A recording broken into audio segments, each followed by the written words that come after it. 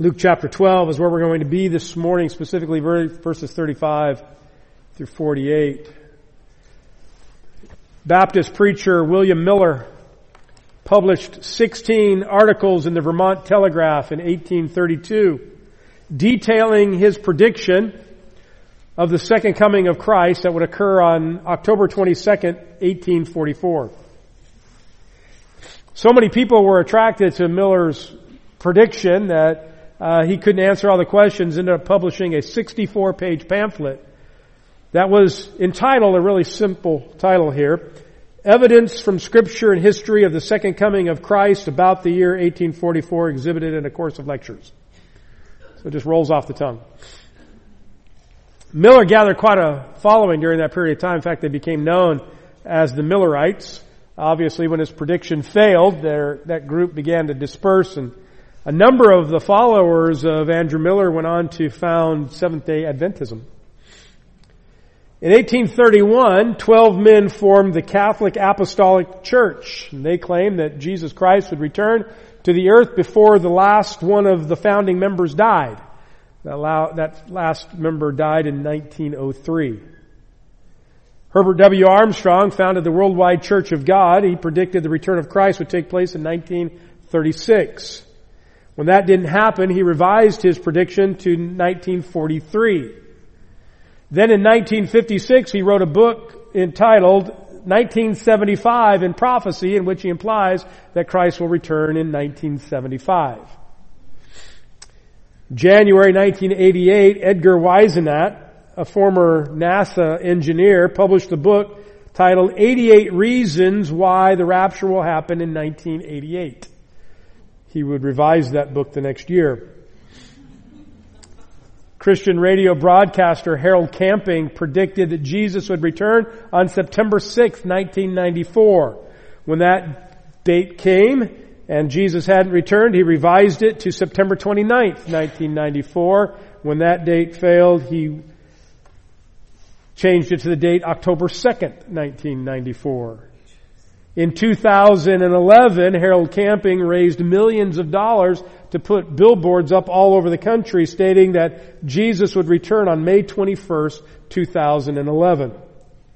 Obviously, all of these men were wrong and could rightly be labeled false prophets. Not because they believed in the return of the Lord to the earth, but because they ignored the words of Jesus and tried to come up with a specific date. In Matthew chapter 24, verse 36, Jesus said, "But of that day and hour knows no one, not even the angels in heaven, nor the Son of Man, but the Father alone." And in Matthew 25, verse 13, he said, "Be on the alert then, for you do not know the day nor the hour." After his resurrection, the disciples asked, "Will you establish your kingdom now?" And in Acts chapter 1, verse 7, Jesus said, "It is not for you to know the times or the epochs which the Father has fixed in His own authority." Every good Bible preacher from the time of Paul on has believed that the Lord could return in their lifetime. I hope that He'll return in my lifetime. We just had this conversation outside that we're hoping it'll happen any day now. Any moment now would be fine. I'm kind of hungry now, so the Last Supper or the supper, the marriage supper of the Lamb would be good. I'm all for it. But we are to refrain from trying to predict exactly when it will happen. Satan has filled the world with his false prophets who have tried to come up with dates to figure out when the Lord was going to return. They found their little decoder in their box of Cheerios and think they can decode the Bible into revealing something that the Bible specifically says it's not going to reveal. And the problem with that is not that there is a cry for the Lord's return. It's this false prophets who predict dates and cause other people then to just doubt the veracity of the Scripture as a whole. As believers, we are to ignore those kinds of skeptics, but still live in anticipation of the Lord's return. And we are to faithfully serve the Lord until He returns. As His children, we are to be expecting His return at any moment, serving Him until He does arrive. Jesus told His followers to focus on the eternal rather than the temporal. He told them not to store up treasures on earth, but to store up treasures in heaven. And in light of that, in light of those commands to store up treasures in heaven rather than earth and live for the eternal rather than the temporal, He tells us to live for the Lord as if He can return at any moment. In the study of eschatology, that is the study of end times, there's a lot of disagreement. There has been for centuries. There's disagreement over the timing of the rapture. Will the rapture be before the tribulation, pre-tribulation rapture, after the tribulation, post-tribulation rapture, in the middle of it, mid-trib, in the 3/4 of it, called pre-wrath, or any number of other options, or is there even a rapture at all? There's disagreement over the nature of the millennium. Some will hold to a rapture of the church before the millennium, or premillennialism, or after the millennium, postmillennialism, or there is no actual millennium called amillennialism, and some hold to panmillennialism, which means it'll all pan out eventually.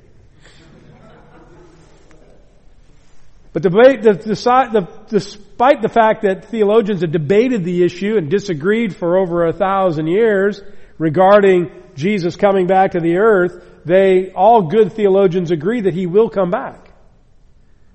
He'll come back to rule and to reign, to defeat His enemy, and to care for His church. And that is the hope of every Christian. In fact, if we didn't have that hope, there's really not much to live for. There's really no hope on this earth if Jesus isn't coming back. We know our hope is not in world politics, and your hope certainly shouldn't be in state politics, I promise you that. Our hope is not in scientific advancement. If the science can just get us to a point where we can solve all the world's problems, and that'll be fine. We don't live for that. We don't live for modern medicine. Our hope is not in space exploration. Our hope is not in economic security. And our hope is not in the elimination of plastic bottles from the world or limiting your carbon footprint, whatever that means. Our only hope in this world is the coming of Jesus Christ. His coming to defeat His enemies and to control His church and to rule and reign over this world. And I look forward to that day. The return of Christ is mentioned over 300 times in the New Testament. In fact, of the 27 books of the New Testament, only the books of Galatians, 2nd and 3rd John are the only books that don't mention the return of Christ in some way. All the others mention the return of Christ. Jesus spoke of His second coming often.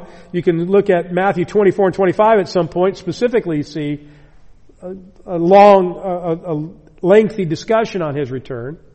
Then there's John 14 verses 2 and 3 where Jesus said, "In my Father's house are many dwelling places. If it were not so, I would have told you. I go to prepare a place for you. If I go to prepare a place for you, I will come again and receive you to myself, that where I am, there you may be also." The return of Christ is our hope, but it's also the encouragement that we use for those who have had loved ones who died in the Lord.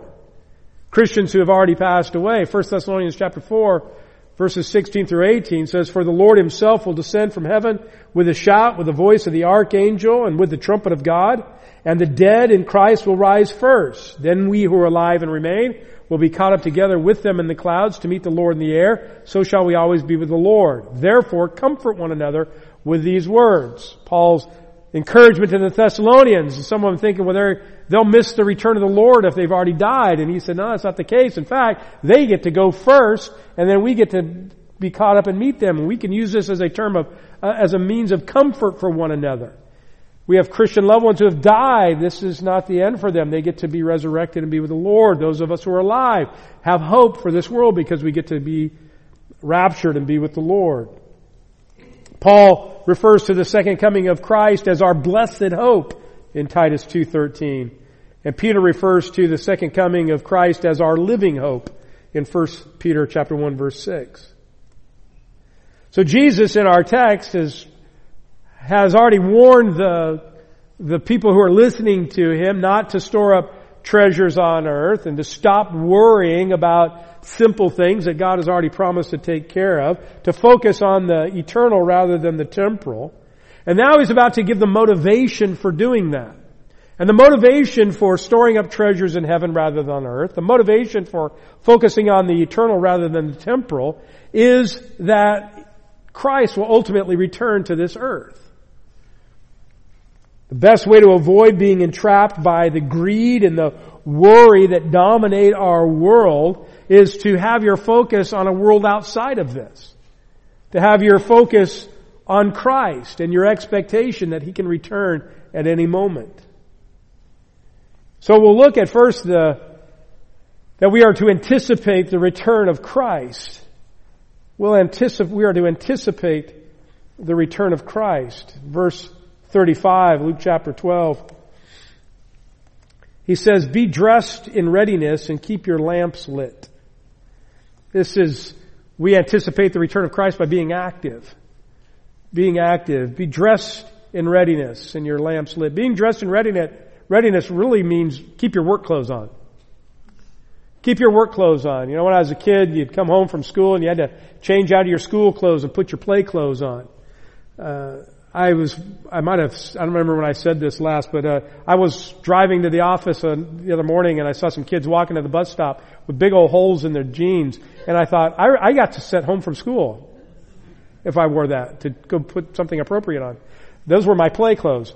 But we used to have those. You have work clothes and you come home and you put on your lounging around clothes. It's not time to change your clothes and put your sweatpants on, your slippers on, and lay on the couch. Of course, in this last year and a half where most people work from home, maybe sweatpants and slippers are your work clothes. But Jesus' point is, be ready to work. You're a farmer, you keep your dirty clothes on. You keep your farm clothes on. You're the cook, you keep your apron on. You keep ready to work. The point is, there's no office hours for the servant of God. And we remain on duty until the Lord returns.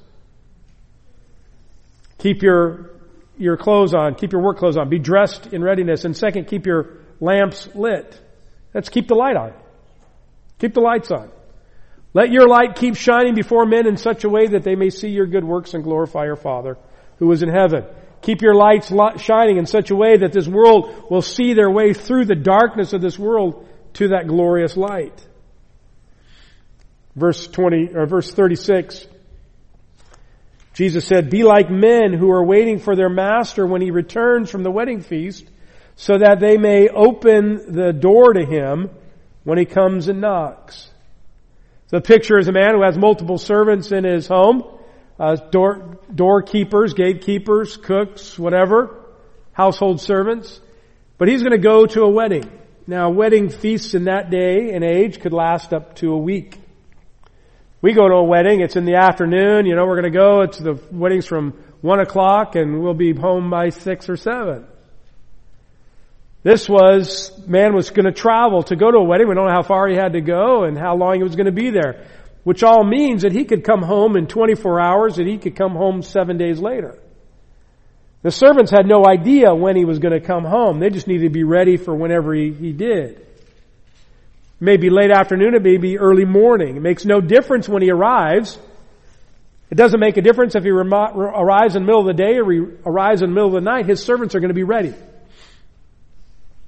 When I was what's happened in a few countries, Congo, Malawi, Honduras, most homes have a gate around them, a wall around it, a gate there. And specifically in African countries that I've been to, if you're driving in, you honk the horn and there's somebody inside whose job is just to open and close the gate. And they look out a little flap to see who it is, see if it's somebody that they recognize, and they unlock the gate from the inside. They slide it open, you drive in, they slide it closed and lock it back up. This is the kind of an idea. The servants are going to be there. They're going to be standing at the gate. They're ready. It doesn't matter what time the master comes home. They're just ready whenever that happens to be. They're anticipating his arrival at all times. If he returns in the daytime, he'll find them there, standing at the gate, working in the field, doing all the things that they're supposed to be doing. If he arrives in the middle of the evening, somebody's going to be at the gate to open the gate. The cook's going to be ready to fix him a meal. The household steward's going to be ready to carry his luggage back to his room. If the man is hungry when he arrives, there'll be a meal. If he's tired when he arrives, the bed will be ready. So they're ready to fix a meal or fluff his pillow. It doesn't matter. They're just ready to serve. There's no fear that he's going to arrive at an off hour. That he's going to get there at some off hour and be banging on the door trying to get somebody's attention. As soon as he arrives, the door will be open to him. So Jesus tells us to be like those servants. Be active. Stay active in our service to God. And we are to anticipate His return. We're busy working for Him, doing what He's asked us to do, fulfilling the role that He's given to us, so no matter when He returns, He's going to find us working. So we anticipate His return by being active, and we anticipate His return by being awake. Look at verse 37. Blessed are those slaves whom the master will find on alert when he comes. Your version may say awake, which is actually a better translation here. Blessed are those slaves whom his master will find on alert when he comes. Truly I say to him, he will gird himself and serve, and they will recline at the table, and he will come up and wait on them. The master is so moved by his servant's attention when he arrives that there's this great reversal that takes place. He, the master, sets his luggage down. He puts on the apron. He tells his own servants to recline at the table. He goes and fixes them a meal and serves them. He's so pleased by their faithful service. He's so pleased by the fact that he shows up and they are right there ready to serve him, that he decides to bless them by waiting on them. The master is gracious and kind and generous, and he honors his faithful servants who are active and awake when he arrives. This is the attitude that Jesus had when in that upper room on the night he was going to be betrayed. After everybody came in and reclined at the table, Jesus got up and laid aside his garment, wrapped himself in a towel, and took the pan of water and began to wash the disciples' feet one by one. He is the master, but he was serving at that meal. It's the same thing that's taking place. Verse 38. Whether he comes in the second watch or even in the third and finds them so, blessed are those slaves.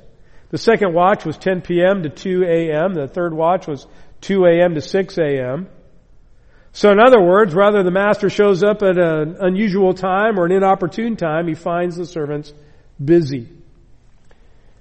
Jesus would give a parable similar to this in the wise and foolish virgins. There were 10 women who were waiting for the bridegroom to come. They all took their lamps. They went outside the city to wait for him. 5 just took their lamps that had the oil that was in them. 5 took their lamps plus a jar of oil just in case the bridegroom was delayed. And when it started to get dark, they all lit their lamps. And by midnight, they'd all burned through the oil that was in their lamps to begin with. Then in the dark, they hear the call that the bridegroom's on his way. And only the wise ones had enough oil to refill their lamps and light their lamps. The foolish ones had to run into the city to go buy oil. And while they were gone, the bridegroom came. And only the ones that had their lamps lit, the 5 wise ones, were invited into the wedding feast. And the door was closed. The foolish ones showed up and banged on the door and said, it's too late. You can't come in. The idea, then the parable ends with Matthew 25:13, says, be on the alert then, for you do not know the day nor the hour. We are to anticipate the Lord's return. As His children, we are to live in such a way, active and awake, anticipating that the Lord may return at any moment. We anticipate His return by being active, by being awake, and third, by being alert. Verse 39. But be sure of this, that if the head of the house had known at what hour the thief was coming, he would not have allowed his house to be broken into. Now, we typically don't know when a burglar is going to arrive. As far as I know, most burglars don't call you and give you a 4-hour window and tell you what time they'll be there, or page you and say, I'm on my way, I'll be there in 30 minutes. The best protection against the thief is vigilance. You prepare for it. Again, in Congo and Malawi and some other countries I've been in, most homes are surrounded by high walls with razor wire at the top of that, or sharp glass that's cemented into the top of the wall. That all is to try to hinder people from climbing over the wall and getting into the compound. But aside from that, certainly in the countries in Africa I've been to, there's always been guards inside the wall. Daytime and night, they patrol the whole grounds. However big or small they are, they're there to keep the thieves out, to be a deterrent to anybody that might want to burglarize the home. Luke, in verse 40 of our text says, you too be ready, For the Son of Man is coming at an hour when you do not expect. This is where we get thief in the night, by the way. That he's coming like this thief. You don't know when the thief is coming. Jesus is going to be in the same way. He's going to come at a time you don't expect. But we are to be looking for the return of Christ. As Christians, we're not to be caught off guard. We're to be busy when He returns. But the world isn't looking for the return of Christ. It's going to come as a shock to them, a surprise to them. They're not ready for it. I doubt very seriously that CNN has an icon in their archives that is there just for the return of Christ. So if it happens, they go, hey, get that rapture icon out. We're ready. I don't think anybody at CNN is looking for the return of Christ. Many years ago, I was running a summer camp, and I had a speaker in, and he asked the teens and the adults one night, how many of you believe that Jesus was going to come tonight? Raise your hand. And virtually nobody raises their hand except for the one kid who always raises his hand, primarily because he's not listening to the question and he just heard raise your hand, so he raised it. But really nobody raises their hand. The speaker then cites this verse as a reason to be ready because nobody's expecting it. Could be tonight. We are to be awake and active and alert, though we don't know the exact day or time is going to come, that we're not caught off guard, that we're not doing something that we shouldn't be doing when the Master returns, or we're not doing what the Master wants us to do when He returns. We need to be ready. We're to faithfully serve the Lord until He returns. And we should do that because, number two, we will be accountable at the return of Christ. We will be accountable at the return of Christ. Peter asks in verse 41, Lord, are you addressing this parable to us or to everyone else as well? Peter wants to know who this applies to. Does this apply just to the 12 or does it apply to everybody else? Does this just apply to the called and commissioned? Are they the only ones that need to be ready?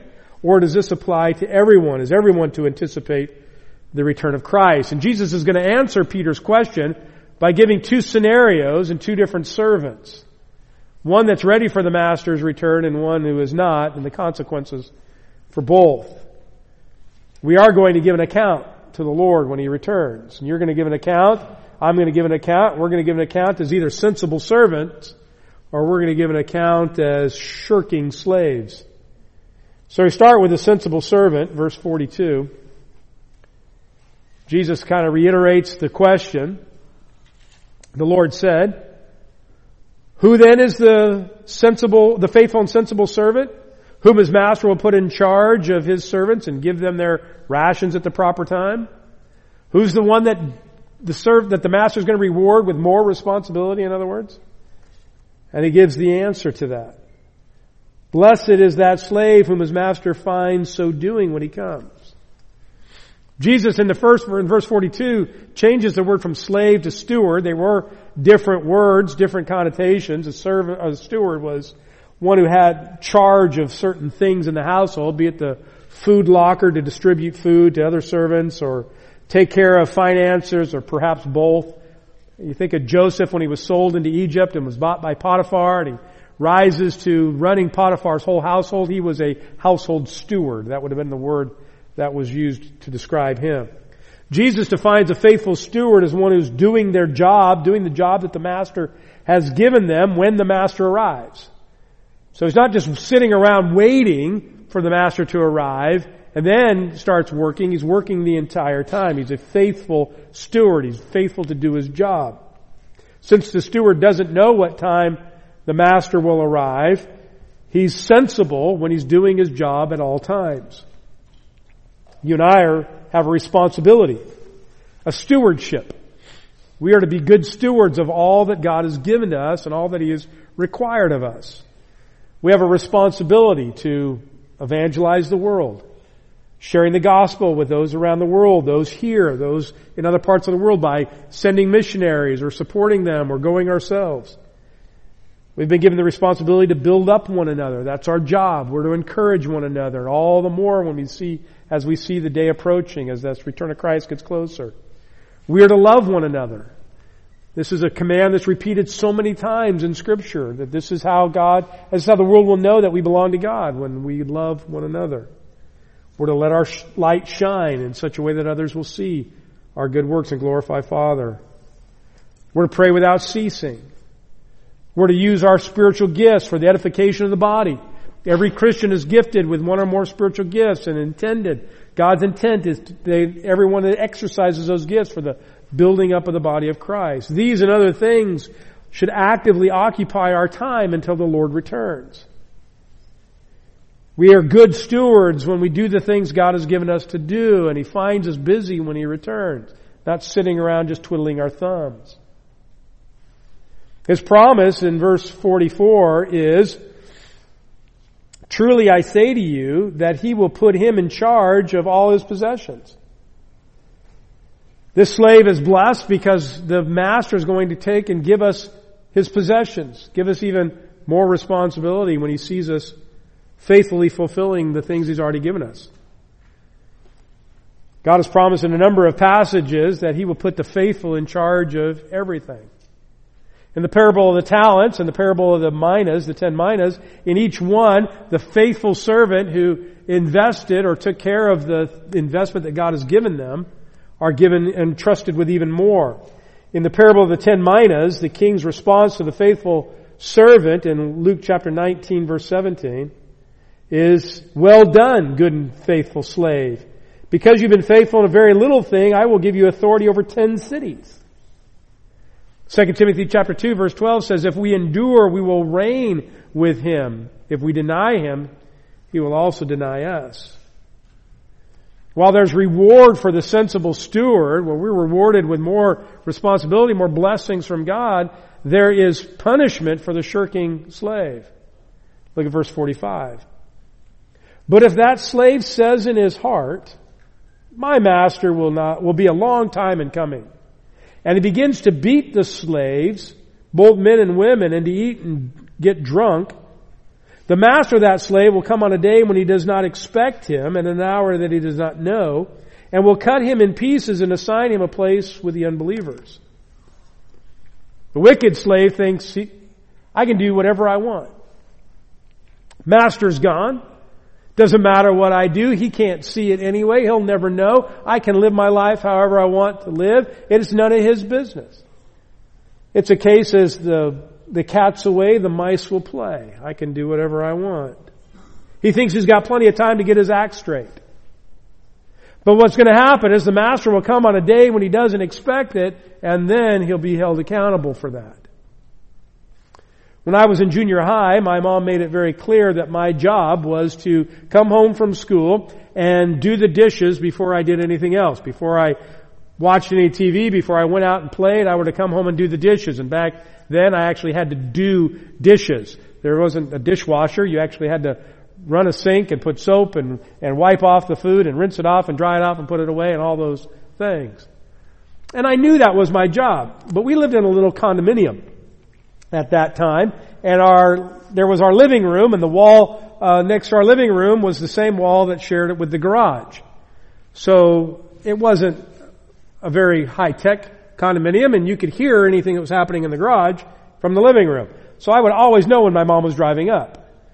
So I would go home from school and I would play, or I would sit down in the living room and I would watch reruns of Gilligan's Island or whatever happened to be on, and then when I heard the car drive in, I would turn the TV off, and I would run into the kitchen, and it wasn't far, it was like 3 steps, and I would start washing dishes. So when Mom came in, I was doing what she told me to do, and she was so happy. And I was happy because I didn't get in trouble until the day she decided to park on the street and walk up to the door and open the door and saw me sitting in the chair watching TV and not doing the dishes. I didn't expect that. She came at an inopportune time. As whatever punishment my mom could dole out, and she was pretty good at it, by the way, is nothing compared to what Jesus says this master will do to the slave who's not busy when he gets there. Verse 46, "He will cut him in pieces and assign him a place with the unbelievers."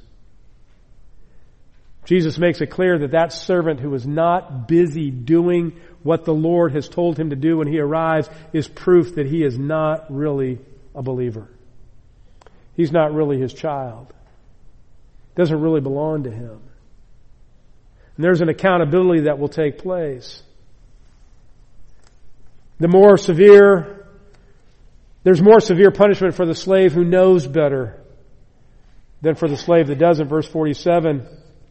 And that slave who knew his master's will and did not get ready or act in accord with his will receive many lashes. But the one who did not know it and committed deeds worthy of flogging will receive but few. I want you to understand what Jesus is saying here. The more you know, the more you're accountable for. The more you've learned, the more you've understood, the more you've been taught from God's Word, the more accountable you are. And he adds to that, in the middle of verse 48, from everyone who has been given much, much will be required. And to whom they have entrusted much, to him they will ask all the more. So that slave that's been given a lot of responsibility is entrusted with a lot of responsibility. There's a lot of accountability. There's a higher expectation for that slave. The more you've been given, the higher the expectation is. Folks, we've been given so much. We have the completed Word of God. We have the indwelling Holy Spirit. We have a church to meet in. We have Bible studies. We have ways to grow and learn and be taught and understand. We have so much available to us. The accountability that we're all going to face is much higher than, say, a third world country where they don't have anything. So much higher than, say, the pastors that I trained in Congo and I gave them a MacArthur Study Bible and that was the only study tool they owned. We have so much. And therefore our accountability is going to be so high. And we are to be those servants who are busy doing when the Lord returns. We don't get to sit back and say, well, I just didn't know. God, I didn't know that I was supposed to be serving you. God, I didn't know that I was supposed to be exercising my spiritual gifts. God, I didn't know that I should be studying my Bible. God, I didn't know that I was supposed to tell other people about you. God, I didn't know that I was supposed to be working to advance the kingdom of God.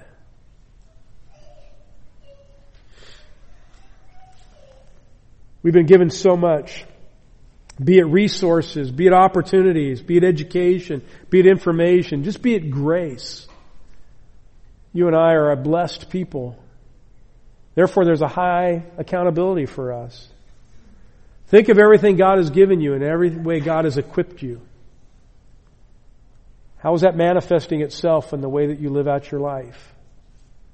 If Jesus were to return right now and hold you accountable for all that you've been given, how would you fare? Would He look at you and say, well done, good and faithful servant? Is it any wonder that God expects so much of us with all that we've been given? We're to faithfully serve the Lord until He returns.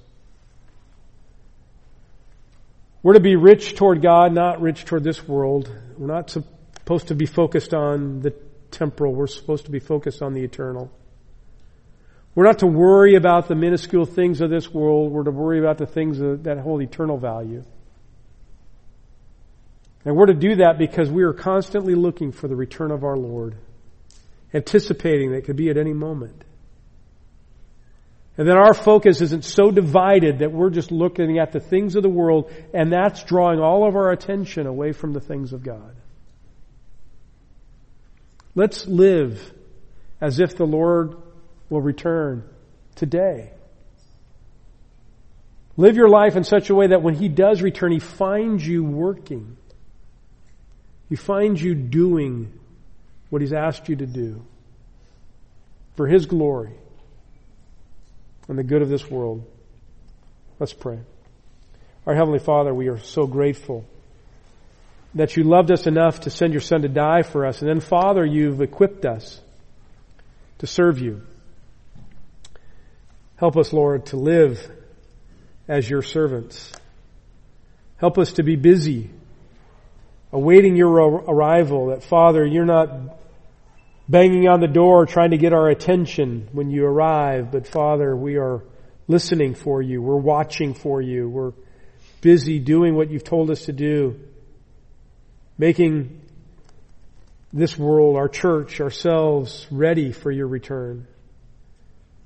Oh, Father, like the Apostle John, we say, Lord, come quickly. We do long for that day. I would pray it would happen soon, very soon. But Father, until that day, may we be found faithful. May we live our life every day as if that's the day you'll return. So that you might be glorified and people might see the light of Christ and come to saving faith before it's too late for them. Father, use us. Use us to make yourself known.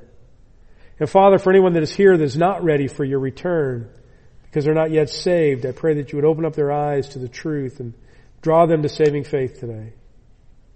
And Father, they may be ready